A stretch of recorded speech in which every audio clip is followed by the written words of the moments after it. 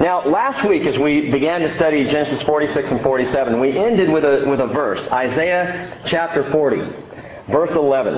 Let me read this to you. Before I read it to you, I want to give you a heads up. We're going to be a few minutes before we get to chapter 47. Okay? So just relax. We'll get there, and it'll all make sense when we do. But Isaiah chapter 40, verse 11 tells us, like a shepherd, he will tend his flock. In his arm he will gather the lambs and carry them in his bosom. He will gently lead the nursing ewes. Now, again, last week we ended on this verse, a verse that talks about or speaks of or points to a shepherd ruler. Now, if you just read this verse, you could almost assume that maybe it was talking about Joseph, because that's exactly who and what Joseph was. You may remember Joseph started out his life as a shepherd. That's what he was doing for his father, overseeing his father's flocks, looking after the flocks, the sheep of the house of Israel. But later on, after many adventures that we've studied over the last several weeks, he became a ruler.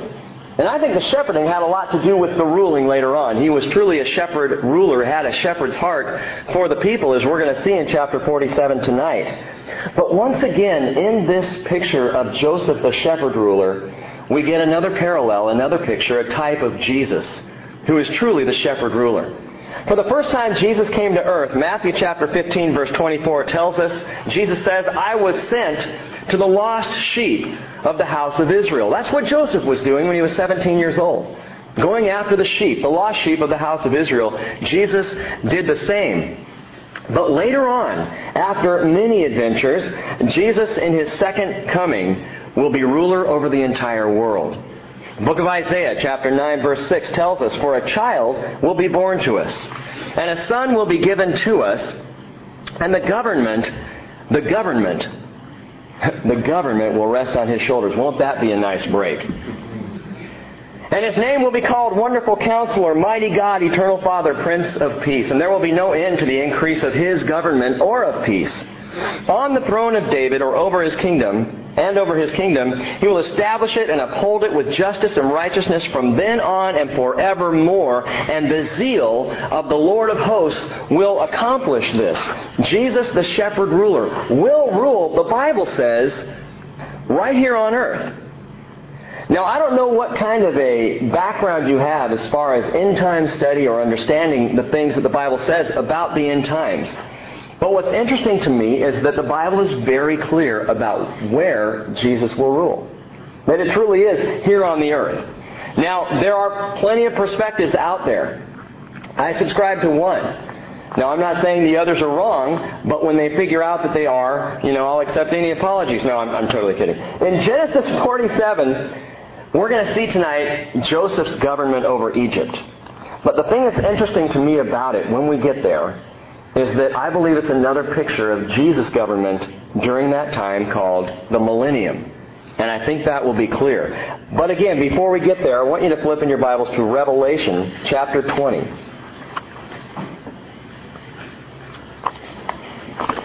Revelation chapter 20, beginning in verse 1. I cannot tell you how important conversations, discussions, and studies like the one we're going to have tonight is or are. These studies are vital, and I truly believe make a difference, have a dramatic impact on the way we live our lives now, today, tomorrow, and this week. That our understanding of and our clear grasp of what the Bible has to say, just the literal scriptural view about the end times, about the rapture, the tribulation, the millennium, things like this. If we truly just shut out all of the philosophies and theologies and ideas of man and just go to the Word and read it for what it says, it makes all the difference in the world. It is understandable. Now again, reading it as it is written, Revelation chapter 20, verse 1, John says, Then I saw an angel coming down from heaven. Now, the word then implies that this is after something else has already happened. Chapters 6 through 19 of Revelation describe what? Does anybody know what happens in chapters 6 through 19 of the book of Revelation? Any guess? Any idea? That's the time called the tribulation. More is written about the 7-year tribulation, God pouring out His wrath on a Christ-rejecting world, than any other time in history in the Bible. All the way from chapter 6 through 19, the book of Revelation clearly and definitively describes this time of tribulation. Now, he begins chapter 20 saying, then. And the implication here is, again, the tribulation has passed, has happened. Chapter 6 through 19, if you're just taking it in a logical, chronological order. Then I saw, John says, an angel coming down from heaven, holding the key of the abyss and a great chain in his hand. And he laid hold of the dragon, the serpent of old, who is the devil and Satan, and bound him for how long? 1,000 years. The Bible goes on. And he threw him into the abyss and shut it and sealed it over him so that he would not deceive the nations any longer until how long?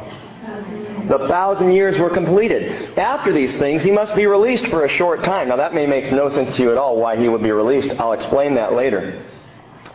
Then I saw thrones, and they sat on them, and judgment was given to them. And I saw the souls of those who had been beheaded because of their testimony of Jesus and because of the Word of God, and those who had not worshipped the beast or his image, and had not received the mark on their forehead or on their hand. And they came to life and lived or reigned with Christ for how long? 1,000 years. The rest of the dead did not come to life until the 1,000 years were completed. This is the first resurrection. Blessed and holy is the one who has a part in the first resurrection. Over these the second death has no power, and they will be priests of God and of Christ and will reign with him for 1,000 years.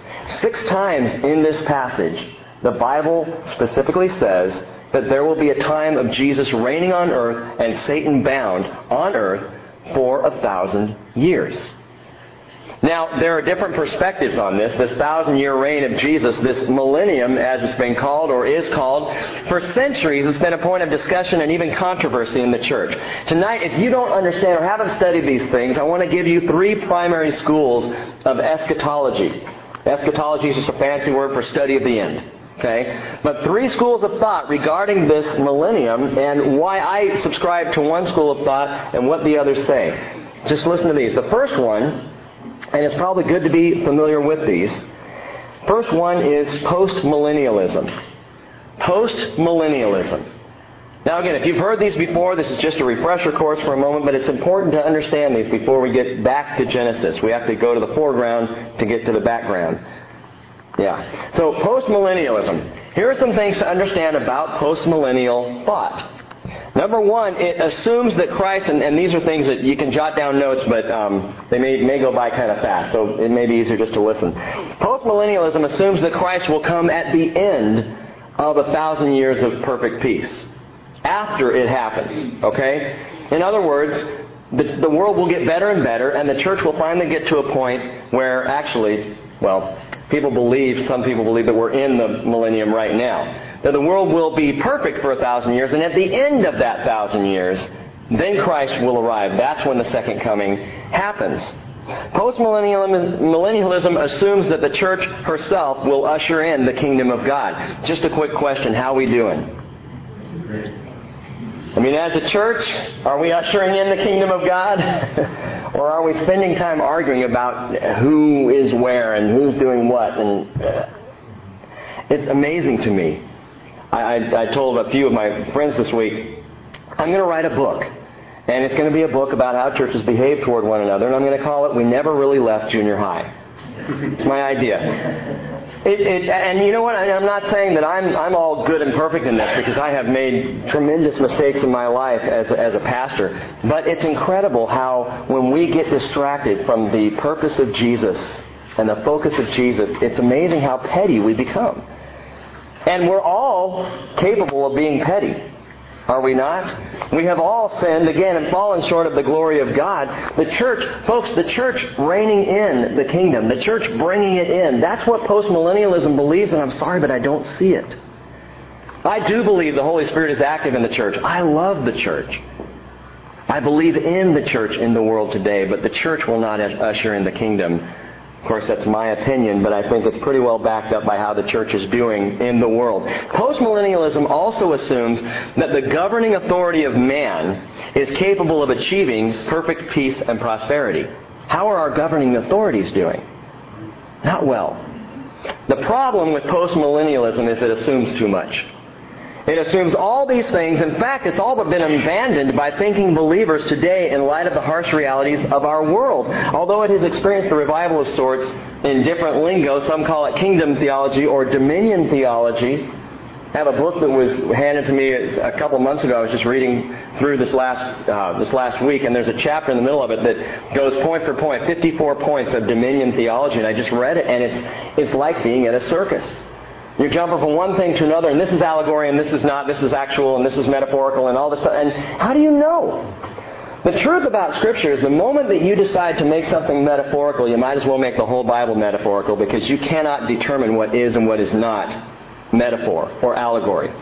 There is actually one way to determine what are just stories. That's when the Bible tells you that something's an allegory. Like in what we just read, Revelation 20, the serpent, the dragon, the serpent of old. Well, who is that? Well, the Bible says it's the devil and Satan. Well, there's an allegorical picture of Satan, a dragon or a serpent. That's a picture, but the Bible tells you exactly what that picture is. But when we go around and try and say that this means that or this means that without any reason for it, man, I can make the Bible say anything I want it to say. Well, the second one is amillennialism. It's postmillennialism. Jesus will show up at the end of this perfect 1,000 years of peace and prosperity on the earth. Second one is amillennialism, and the age simply negates the word millennialism. In other words, there is no millennium. There is no literal 1,000-year reign of Christ whatsoever. It doesn't exist. It's spiritualized, again, it's allegorized as basically the church age. It's what we are right now. Amillennialism states that Revelation 20 is the only chapter in the Bible that specifically references the 1,000-year reign of Christ, even though it's repeated 6 times in that chapter. But, folks, it's not the only book in the Bible that references the millennium. As a matter of fact, on your own time, when you have some time, look up Isaiah chapter 62 and just read from 62 through 66. Read through that portion of Scripture. It is a definitive explanation, description of the millennium. Ending with the creation of the new heavens and the new earth, by the way. Toward the end of that section. If you read through it, Isaiah is prophesying, talking about that time of, you've heard the verses, the lion laying down with the lamb. A little child will lead them. And these verses are things that have never, ever happened on planet Earth, but Isaiah prophesies will happen. They will happen. So, is that spiritualized? Is it allegory? Is it true? Amillennialism tries to fit the 1,000-year reign of peace into the broader current age of the church.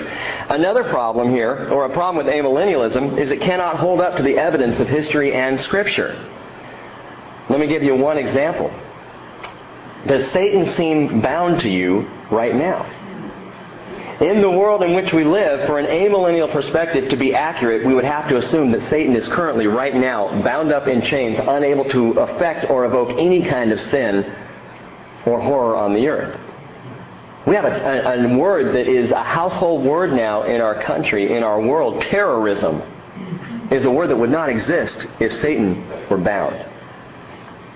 So amillennialism, lots of problems with that one, lots of problems with postmillennialism, and so it brings us to premillennialism. The premillennial person takes Revelation 20 at face value, along with the entire book of Revelation, and consequently with the entire Bible. Premillennialism. It applies the literal method of interpretation, again, unless the Bible clearly indicates otherwise. Another example of that is Revelation 19:15. In Revelation 19:15, John says, "From his mouth comes a sharp sword, so that with it he may strike down the nations." Now, you could say, okay, a literal interpretation of that is Jesus is going to come back and a sword's going to be shooting out of his mouth. Well, we happen to understand, because of the biblical context, that the sword is the Word of God. It's coming out of his mouth because that's what the spoken word does. In context, it's easy to understand these things. Premillennialism seeks a biblical reason for any interpretation that's not literal. If someone says, well, that's a parable, okay, how do you know that? Well, look at what the Bible says about it. It's clear. Premillennialism acknowledges the millennium as a time of fulfillment on God's part of all of his promises to Israel. We just read one a few minutes ago, that the government will be on his shoulders, and he will reign in a reign of peace. That, in Isaiah chapter 9, has never been fulfilled, and yet God promises, he prophesies, this is going to happen. Premillennialism believes, as Revelation 20 makes clear, that there can be no lasting peace, no kingdom come, unless or until Christ brings it. Now, in the Republican National Convention, President Bush got up and gave a rousing speech. And as he gave this speech, he began to talk about the country. It was a speech filled with hope and filled with ideals. And he said a couple of times in the speech, and I struggle with just these two things that he said, and this is not my statement about candidates here. Being a nonprofit organization, I can't tell you, who you should vote for. All I can say, by the way, is will you please check the platforms against Scripture before you go voting? Just do that. Anyway, as he was speaking, there were two times that he said the same thing that really bothered me. He said, and this is not a direct quote, but in essence, we can, as America, restore peace to the world. And I sat there going, no, we can't. No, we can't. No country has ever been able to do that. No country will ever do that. There is one ruler, one dictator, if you will, who has that power, and that's Jesus. And until He comes, there will not be peace in the world. It ain't going to happen. I appreciate the optimism, though. A century ago, premillennialists, 100 years back, were called pessimists because they believed that the Bible predicted that the world would get worse and worse, and even the church would decay with apostasy. 100 years back, that was pessimism. Today, it's realism. We see it happening around us. Now, with all that understood, Genesis 47. Let's get down to business there.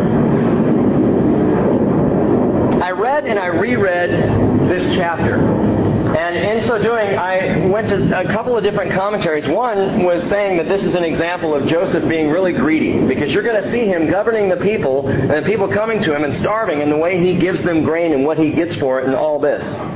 That's a bad commentary. Joseph is not greedy. As a matter of fact, everything he does for the king. Everything he does for Pharaoh. But as I read this over and over, some things just began to emerge. A picture began to emerge. As I've already mentioned, I think it's a picture that we can see of that time of the millennium. And we're going to do some comparison of that tonight. I'm going to give you a quick outline. If you follow along with notes, you can jot these down, and this is what we're going to follow tonight. Number one, Joseph's grace toward Israel. Joseph's grace toward Israel. Secondly, Joseph's government over Egypt. Joseph's government over Egypt. His grace toward Israel, his government over Egypt. Number three, we'll look at Joseph's goodness to all people. His goodness to all people. And finally, we'll see Joseph's guarantee to Jacob. Those are your main points, and there will be some subpoints under those as we go. Joseph's grace toward Israel, his government over Egypt, his goodness to all the people, and his guarantee to Jacob.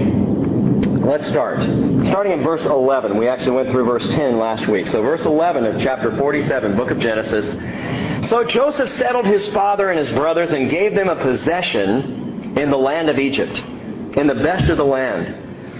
And in the land of Ramses, as Pharaoh had ordered, Joseph provided for his father and his brothers and all his father's household with food according to their little ones. That word little ones is also translated, probably more accurately translated, families. According to their families. So we see Joseph's grace toward Israel. And he shows them grace two ways. Through provision and through division of the land. He shows His grace in that He provides for them food, but He also puts them in a place. There is the division of the land. They end up in Goshen in the land of Ramses. And in this place, it is the best of all of Egypt. Let me ask you, see if you recall this, what is Egypt a type of in the Bible? You remember? It's first week of school. Yeah, thank you. The teacher had the answer. Yeah, it's a type of the world. Egypt is a type of the world. Oftentimes, as you look at Egypt, there is a comparison drawn between Egypt and the world.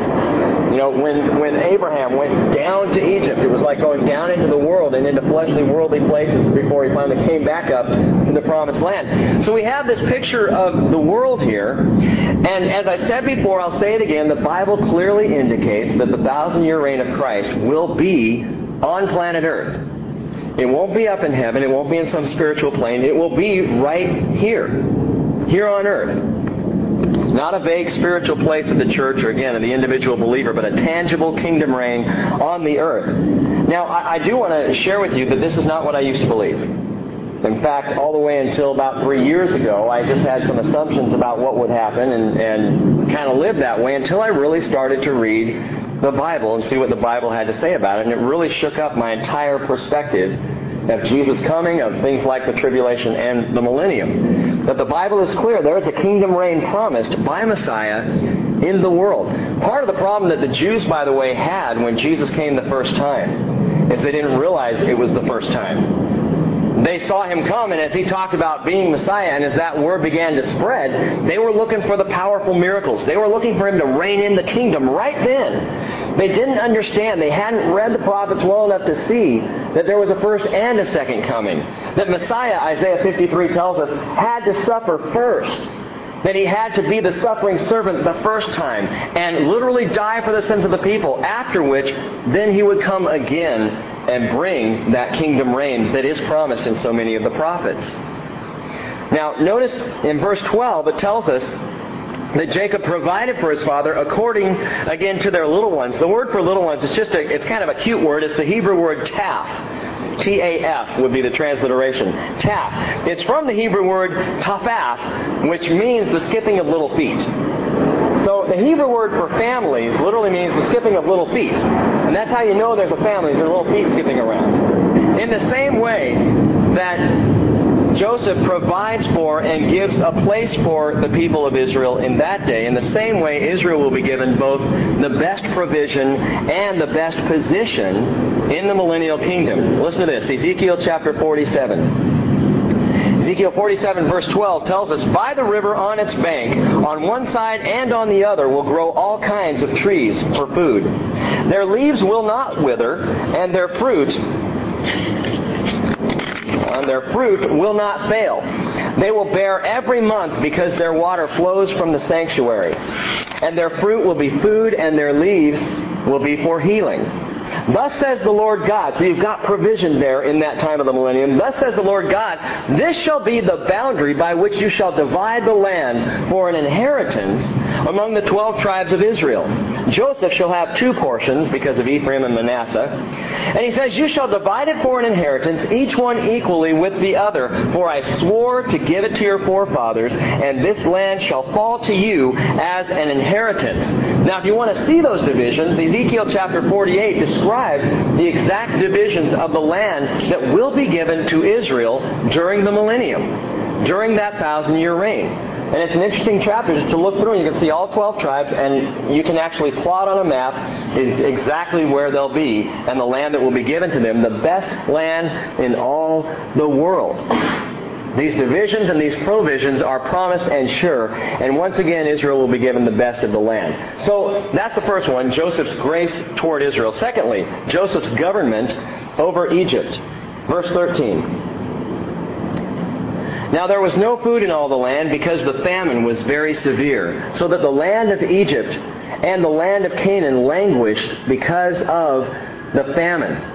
Gang, the world in Joseph's day had been devastated because of the famine. The 7-year famine, what is the 7-year famine a picture of? The tribulation. 7 years of the tribulation.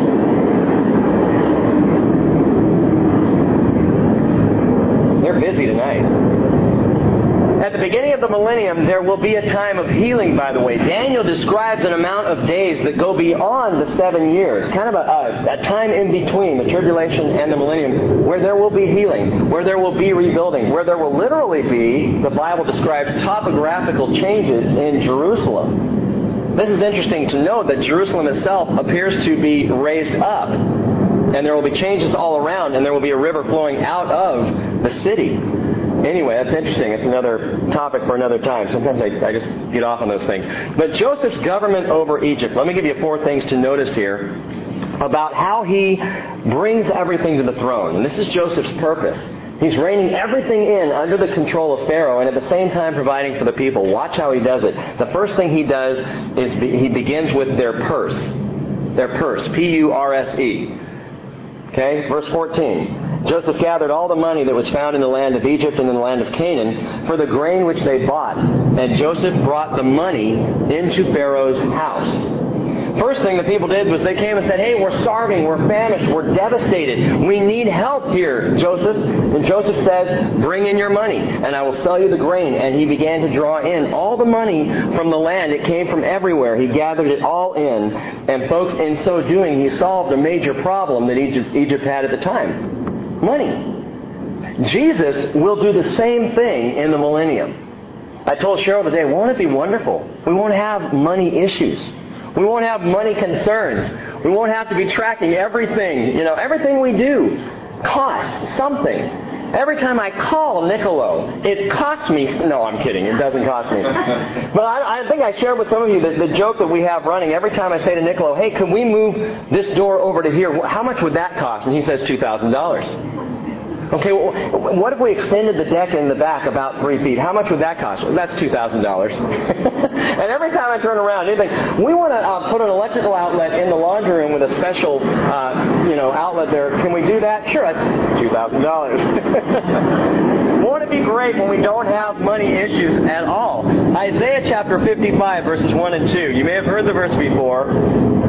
It starts out, ho, everyone who thirsts, come to the waters. And you who have no money, come, buy and eat. Buy? I don't have any money. How can I buy? Come, buy wine and milk without money and without cost. Why do you spend money for what is not bread and your wages for what does not satisfy? Listen carefully to me and eat what is good and delight yourself in abundance. In Jesus' reign, money is a non-entity. It will not exist. Stocks and bonds won't be there. Think about stocks and bonds for a minute. What do they do? But they get your head in the stocks and put you in bondage. I mean, that's what happens with those. Money. We fight about it. We struggle for it. It's the greatest problem probably that we face in all the world. And so Joseph kind of reins the whole thing in. Reigns in their purses, and in the same way, money is not going to be an issue in the millennium under Jesus' government as well. Secondly, Joseph reigns in their possessions. Their possessions. First he gets their purse, now he's got their possessions. Verse 15. When the money was all spent in the land of Egypt and in the land of Canaan, all the Egyptians came to Joseph and said, give us food, for why should we die in your presence? For our money is gone. And Joseph said, give up your livestock. This is the bull market. That's what was going on here. Give up their stocks. Okay. Give up your livestock, he said, and I will give you food for your livestock since your money is all gone. Verse 17, so they brought their livestock to Joseph. And Joseph gave them food in exchange for the horses and the flocks and the herds and the donkeys. And he fed them with the food in exchange for all of their livestock that year. So first year, they have to give up all their money so they can survive. Second year now, they've given up all their possessions, their livestock, so that they can survive. He's reining it in. Their purse and their possessions. And isn't it amazing how quickly our possessions can possess us?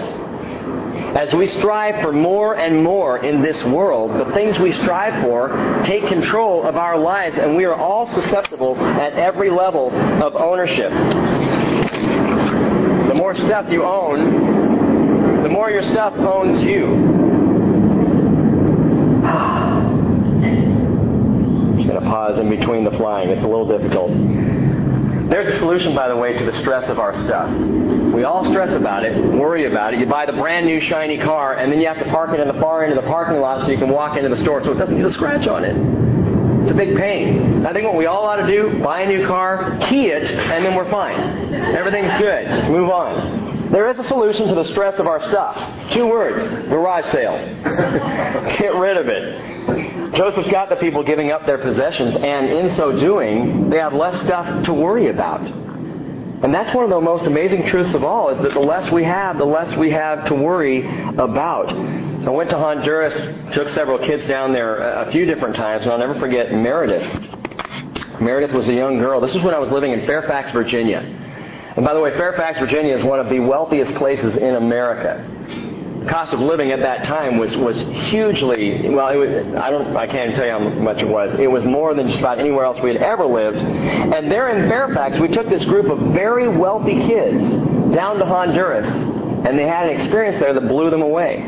And I'll never forget the Sunday night after we got back, we're talking in front of the church, and the kids are all lined up, the teens, and they're sharing their experience. And Meredith stood up. And this is very, very quiet, almost mousy girl. She never really spoke or said anything. But in front of the whole church, she just said, with big tears in her eyes, she said, they had nothing, but they just seemed so happy. I have everything, and I'm so unhappy. And in that moment I thought, that's it. It's our stuff. Our possessions possess us. And the more we have to worry about. Well, next, Joseph comes and he buys up all their property. He's got their purses and their possessions and now their property. Before I go on, a point about Jesus and the millennium when it comes to possessions. Why would Jesus take all the money out of the way? Why would He ask for possessions? Why would He clear us of those things?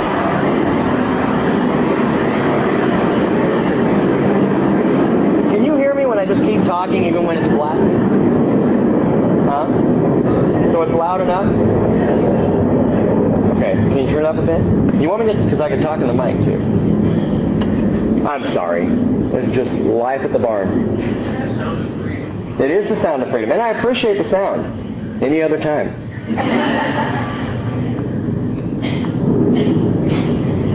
Okay, how's that? Got a lot better? All righty then. Speaker's on now. Good.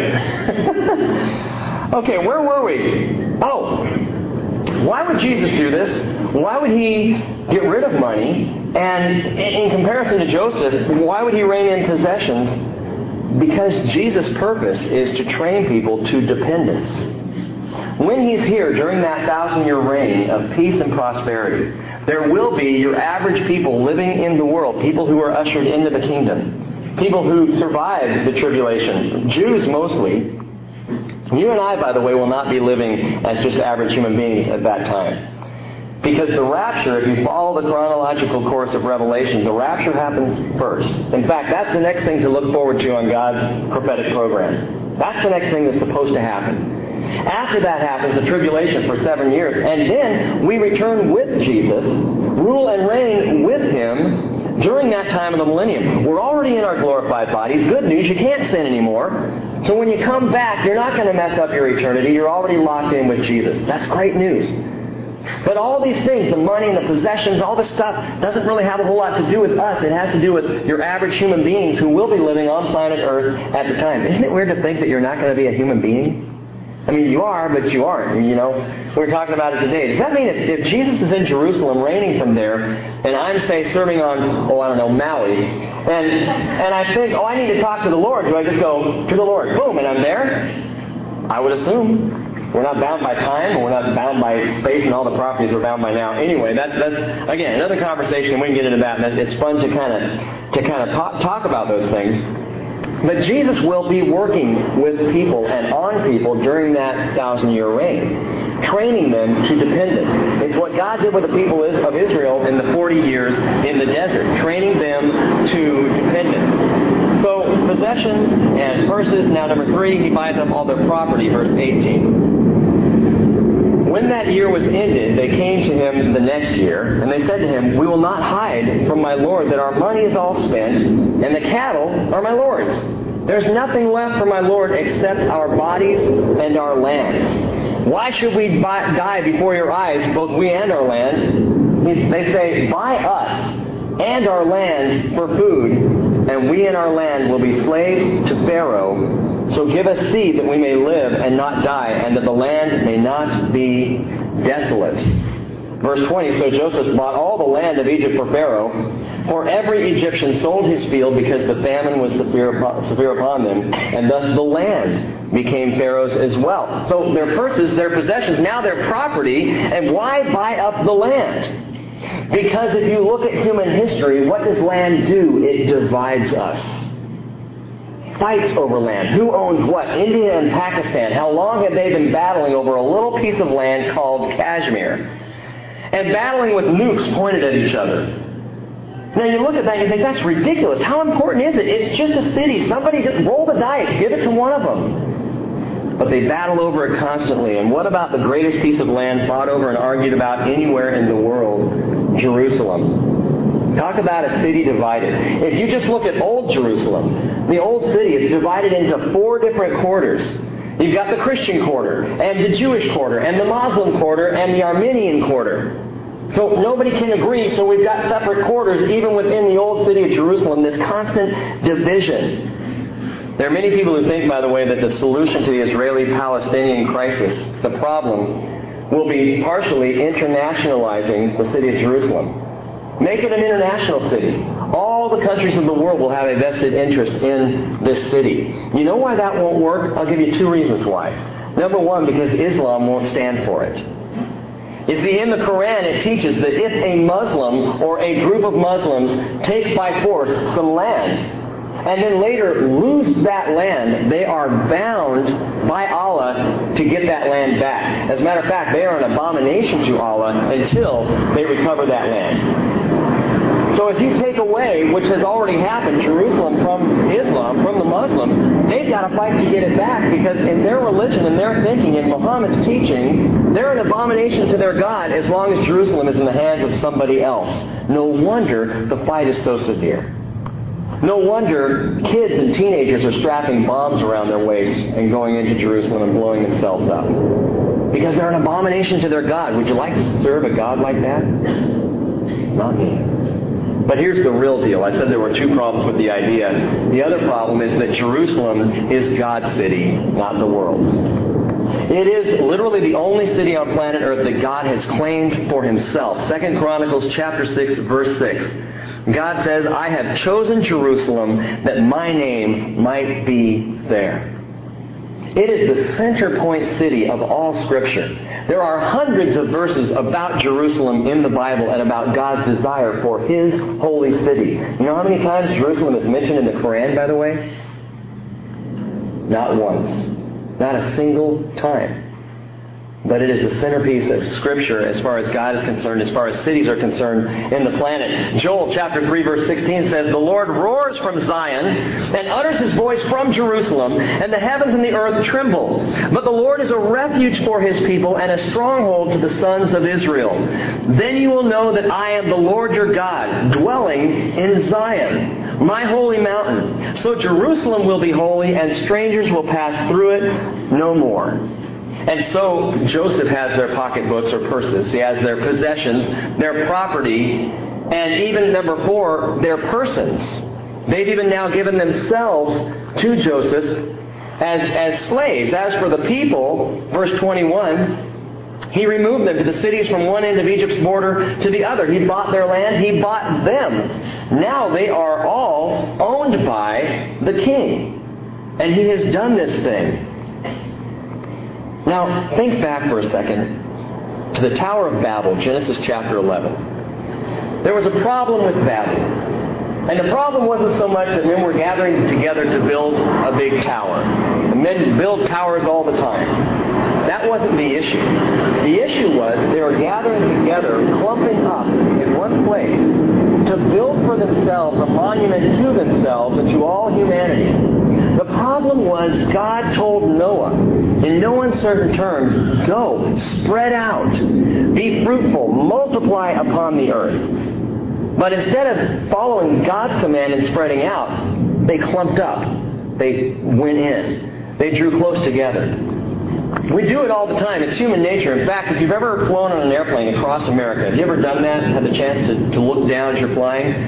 Massive, massive empty places of land. And then all of a sudden, light, little cities clumped up all together. And then massive land. People talked about years ago the population explosion and what a problem it was going to be when we ran out of land for people. There's land everywhere.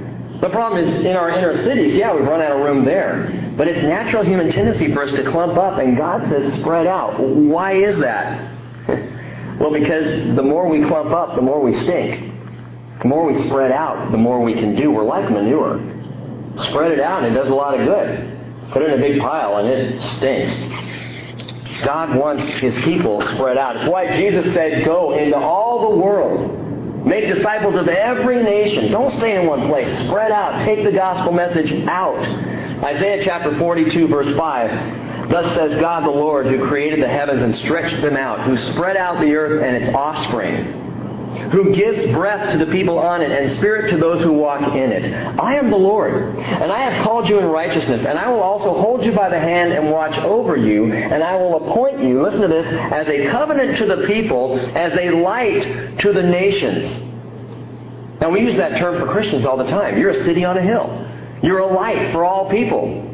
That's Christians, right? Not originally. The first light to the nations was Israel. God's primary intention for Israel was to be the light for the nations, to be sent out, to save the world, and then ultimately for Christ to come through them. God knew their hearts and knew that that wouldn't happen, but they were the first ones called to be a light to the nations. You can't be a light to the nations when you're all clumped up and staying in one place. You've got to spread out.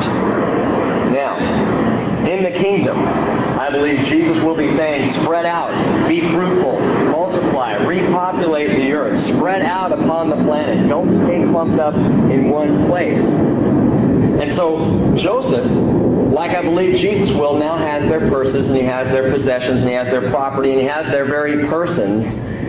There's one more thing you can jot down here. It's a problem. The problem is the pagan priests. Because for all that Joseph has reigned in, there's a group of people here who he does not reign in. Verse 21 says, as for the people, he removed them to the cities from one end of Egypt's border to the other. Only the land of the priests he did not buy. For the priests had an allotment from Pharaoh, and they lived off the allotment which Pharaoh gave them. Therefore, they did not sell their land. Then Joseph said to the people, behold, I have today bought you in your land for Pharaoh. Now here is seed for you, that you may sow in the land. Where am I here? One of the tragedies of the millennium is that there will still be rebellion growing quietly in people's hearts. See, in Egypt at the time, though all the people now are under the control of Pharaoh, there was one group that wasn't, and that was the pagan priests. And there's a picture there too, because in the millennium, there will be rebellion. You may think, that's ridiculous. Satan is bound. Jesus is ruling and reigning from Jerusalem. The world has perfect prosperity. It's going to be as close to Eden as it has ever been, the entire world. Why would anybody rebel? Because rebellion is in the heart of every human. Because rebellion is part of our nature. Interesting, Zechariah chapter 14, verse 16 tells us that it will come about that any who are left of all the nations that went against Jerusalem now will go up from year to year during the millennium to worship the King, the Lord of hosts, and to celebrate the Feast of Booths. And it will be that whichever of the families of the earth does not go up to Jerusalem to worship the King, the Lord of hosts, there will be no rain on them. Zechariah is telling us the truth, and some people might say, well, that doesn't sound very fair. There's a big festival, and you're telling me if I happen to live in America and I don't go to the festival once a year that I don't get any rain? That's right. Well, that's not fair. Hey, I'm not God. This is His job. This is His rule. This is His government. And He says that there will be no rain. There will be a drought. As I said before, guys, the Lord is not only developing a dependency, He's also proving a point. And that's this. Listen closely. In Jesus' perfect reign, in this millennial paradise, people will still have rebellion in their hearts. Because the heart of man is sinful. And that is why Satan is let out at the end of the millennium. 1,000 years of perfect peace. Everything's great. It couldn't be better. God is going to show the world what it is like to live under His complete and absolute authority. For the world to be able to see, and for us to know for all eternity. You know, we say right now, if only Jesus were the one reigning, if He were running for president, America would be great. Everything would be fine. If He was in charge, it would be great. And to a degree, that's right. But as long as man has the ability to choose, has that rebellious heart inside of him, there will be a problem. And Revelation chapter 20, verse 7 gives us one of the most tragic verses in all of Scripture. After 1,000 years of perfection and paradise, at the end of that time, Satan is loosed, and literally an unnumbered amount of people will rebel and follow him one last time against God. Even after all that, there will be people saying, I don't want to do what Jesus says. How come He rules over us like this? Why is He always in charge? Why do we have to do what He says? Why do we have to go up there? What's this Feast of Booths? Yeah, we didn't go that one year and we got struck with drought and that stung. That was no good. That's not fair. Folks, we even see that drought verse, by the way, play out in the world today. People say, I don't have to read the Word. I don't have to have any Christian fellowship. I don't have to go up to worship. You're right. You don't have to. But you're probably going to have drought. You will probably experience famine in your life without that connection to the Father. So not everybody had their persons, possessions, property, and purses brought before the throne. The pagan priests didn't, and they give us a picture of the rebellion that happens even in the millennium. Now, stick with me here for a minute and think about this. If this is a picture of the millennium, why is God commandeering everything people have? Why is He taking it all? Why would Jesus do this? Take the money and the possessions, everything that we've listed. The bottom line here, and it is the same principle that's true for our lives today, people need to learn that it's all about Christ.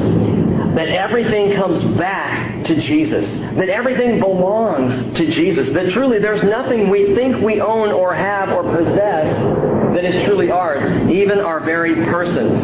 Colossians chapter 1 verse 16 says, by Him all things were created, both in the heavens and on the earth, visible and invisible, whether thrones or dominions or rulers or authorities, all things have been created through Him and for Him. Now listen to this, Ephesians chapter 1 verse 8. Listen closely because this is some Pauline language and you got to hear it. Sometimes hard to understand. He says, in all wisdom and insight, He made known to us the mystery of His will, according to His kind intention, which He purposed in Him, with a view looking ahead to an administration suitable to the fullness of the times. That is the summing up of all things in Christ. Paul says that's the deal. That's where everything's headed. The summing up of everything in Jesus. All things coming back to the throne. All things being drawn in. Joseph is doing this for Pharaoh. He's doing it for the king. He's bringing everything to the throne. The money, the possessions, the land, the people, all of it. He is bringing it in, and he's not doing it for himself. He doesn't have the selfish motive here, but Joseph is doing this for Pharaoh. And Pharaoh becomes king over everybody, over everything. And as this goes on, we see this picture of Jesus doing the same thing in the millennium, bringing it all to the throne, all before the Father. Everything summed up, brought to Jesus. Now, remember Sunday, we talked about the saved people being able to give a blessing. And that was because we are a royal priesthood. That the priests give the blessing. And we're a royal priesthood. 1 Peter 2, verse 9. And that's literally the choice that we have today. The pagan priesthood or the royal priesthood. It's one or the other. And you can choose which one you want to choose. The royal priest is the one who gives up purse, possession, property, and person to the Lord. The pagan gives up nothing. The pagan priesthood holds what they have, keeps their land, keeps their stuff, doesn't give it up. It's mine. But truly to be a royal priest is to give everything over to God. Folks, I believe to whatever degree we give up and give in to Jesus and the authority of His throne, that's how much we will enjoy Him, both in the kingdom to come and even today. Look at verse 23 again. Joseph said to the people, behold, I have today bought you and your land for Pharaoh. Now here is seed for you that you may sow in the land. So Joseph gives the people seed to raise up grain and fruit, and the same works in our hearts today, especially when we're famished. We bring everything to the Lord. We hand it over to Him. We say, I don't want the control, the authority of all these things. And as we hand it over, He gives us seed that grows fruit in our lives. Love, joy, peace, patience, goodness, faithfulness, gentleness, self-control. Galatians 5 tells us. And if you want to enjoy the sweet spiritual fruit, if you want to enjoy the complete satisfaction of God the Father, if you want kingdom-level satisfaction, like will be possible in the millennium, you can have that today by bringing everything that you are to Jesus. Because when everything comes under the authority of Christ, life is sweet. Philippians chapter 3, verse 20 tells us our citizenship is in heaven, from which also we eagerly wait for a Savior, our Lord Jesus Christ, who will transform the body of our humble state into conformity with the body of His glory, by the exertion of the power that He has even subject all things to Himself. Well, the third thing we see in Joseph's life, we talked about His grace to Israel and then His government. We see His goodness to all the people. Verse 23 again. He says, I have bought you and your land for Pharaoh. Now here is seed for you that you may sow in the land. And at the harvest you shall give a fifth to Pharaoh. And 4/5 shall be your own seed of the field for your food and for those of your households. And as for food, for your little ones. Verse 25, so they said, you saved our lives. Let us find favor in the sight of my Lord, and we will be Pharaoh's slaves. And so Joseph made it a statute concerning the land of Egypt, valid to this day, that is to the time of this writing, that Pharaoh should have the fifth. Only the land of the priests did not become Pharaoh's. The fifth. In other words, 20% of everything that anybody ever got from there on out became Pharaoh's. And you know what's interesting? The people had no problem with that whatsoever. Because when you're famished and you become fed, you don't really worry about your stuff anymore. When you're starving and food is given to you, and seed is given to you, and grain is given to you, and you find that you can survive because someone is compassionate and graceful and merciful, then your possessions don't matter so much. And so it was a 20-80 principle. They kept 80%. Pharaoh got 20%. They obviously didn't have any problem giving. Now, it's interesting to me that when you look at this, what they gave was a double tithe, 20%. A tithe is 10%, and make sure you understand that, because I hear people all the time saying, yeah, I gave my tithe, and I've heard people use that as just a word for giving. Well, tithe isn't a word for giving, it's a word for percentage. It means 10%. So if you're giving 10%, great, say you gave your tithe. If you're not, just say you're giving and let that be it. But a tithe is what God has offered or asked us to trust Him with in the Bible. Give me the first 10% and see if I don't open up the storehouses of heaven and provide for you, He says. It's interesting that the only people who didn't give to the throne were the pagan priests. But going back, verse 27, now Israel lived in the land of Egypt in Goshen, and they acquired property in it and were fruitful and became very numerous. And Jacob lived in the land of Egypt 17 years, so the length of Jacob's life was 147 years. And when the time for Israel to die drew near, he called to his son Joseph. Now, hold on for a second. I just want to point something out. In the millennial picture, the people of Israel grew, and they prospered greatly. And things were going well for them under Joseph's grace, as it will go well for Israel in that time of the millennium. But let me remind you of something we said Sunday, that the Lord has given Jacob another 17 years here to be with Joseph. And this is such a beautiful picture of the heart of a father. Joseph was 17 years old when he was taken away from his father. And now that his father was 130 years old, he comes down to Egypt, he sees Joseph, and instead of dying right away, God gives him 17 more years, as if to make up for the lost time, as if to say, you had 17 years, let me give you 17 more. Now, there's something else here that's interesting to me, and I don't know if I'm just reading into this, but it seems like the amount of time here that Joseph spent with his dad as a kid was the amount of time that he got to spend with him later. And I wonder if there's something to that spiritually, that the amount of time that we spend with God now in this life will affect the amount of time, the intimacy, the closeness that we have with the Father in the life to come. That the closer I get to God right now, I will be able to be that close to Him in all eternity, to draw even nearer to Him. Well, Joseph is good to all the people. Number 4, we see Joseph's guarantee to Jacob, verse 29. He called his son Joseph, Jacob did, and said to him, please, if I have found favor in your sight, place now your hand under my thigh. Now, this wasn't a weird thing. We've talked about this before. This was a symbol of covenant. Placing the hand under the thigh was a way of saying, I'm not letting your hand out from under this thigh until you promise me you're going to do what you're going to do. You've got to follow through here. And so he said, place your hand under my thigh and deal with me in kindness and in faithfulness. Please, listen to this, please, do not bury me in Egypt. But when I lie down with my fathers, you shall carry me out of Egypt and bury me in their burial place. And Joseph said, I will do as you have said. And he said, swear to me. So he swore to him. And then Israel bowed in worship at the head of the bed. Why is it so important to Jacob to be buried back in Israel, or at that time Canaan? Why does he want this? He says to his son Joseph, bury me with my fathers. He's talking about that cave in Machpelah, where Abraham and Sarah were buried, where Isaac was buried with Rebekah, and where Jacob ultimately would be buried with one of his wives as well. Bury me back there. Don't bury me. Don't leave me. Don't bury me here in Egypt. And as we'll see in the last couple of chapters of Genesis, when Jacob dies, there's a funeral procession all the way from Egypt back to Canaan to bury him there. Why? Why is it so important for Jacob to be buried there? The expectation of resurrection. Jacob expects to be resurrected, and when that happens, he wants to be resurrected right there in the land that was guaranteed to him. That, by the way, is the hope of the Old Testament. The hope of the Old Testament is an earthly hope.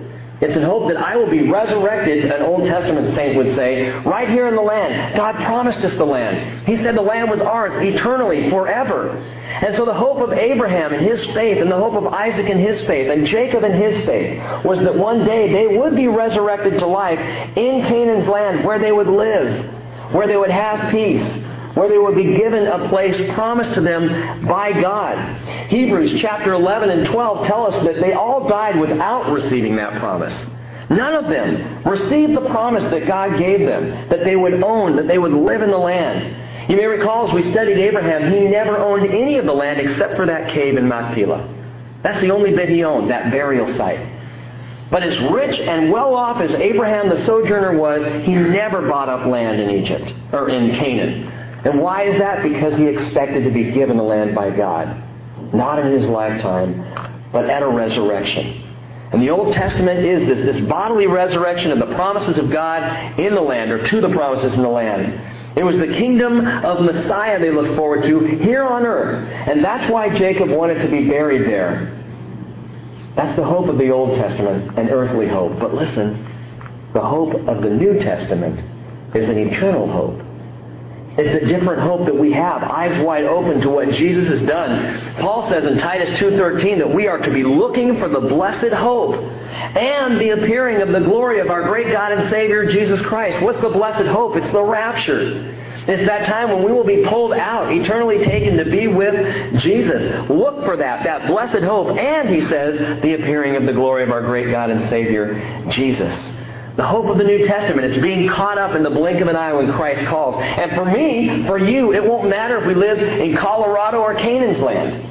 It won't matter if we live in Toronto or Timbuktu. It won't have any effect as to what happens when we are raptured, when we are called up. It won't matter if I'm buried here or anywhere else, because at the moment of Jesus calling, we go straight to be with Him in the clouds, and so to live with Him forever. That's the New Testament hope. But for the Old Testament saints, it was the land. It was the promised land that they hoped for, an earthly hope. Now you may say, so what about us in this whole millennium? Where is the church? Where do we reside? Where do we exist? Revelation 1:6 says He has made us to be a kingdom, priests to His God and Father. To Him be the glory and dominion forever and ever. Amen. And Revelation chapter 20, verses 4 and 6, John writes, I saw the thrones, and they sat on them, and judgment was given to them. Judgment was given to them. To who? I believe to the church. Paul would say in another place that, don't you realize we're even going to judge the angels? The judgment will be given to the people of Christ to rule and to reign with Him. Revelation 20 verse 6, they will be priests of God and of Christ and will reign with Him for 1,000 years. It's expectation of resurrection. That's the hope that we have. That's what we live with. That's what we're wanting. That's where Jacob's faith, by the way, ended up, looking for the reign of the shepherd king. And folks, if I can be of any help in Messiah's administration, count me in.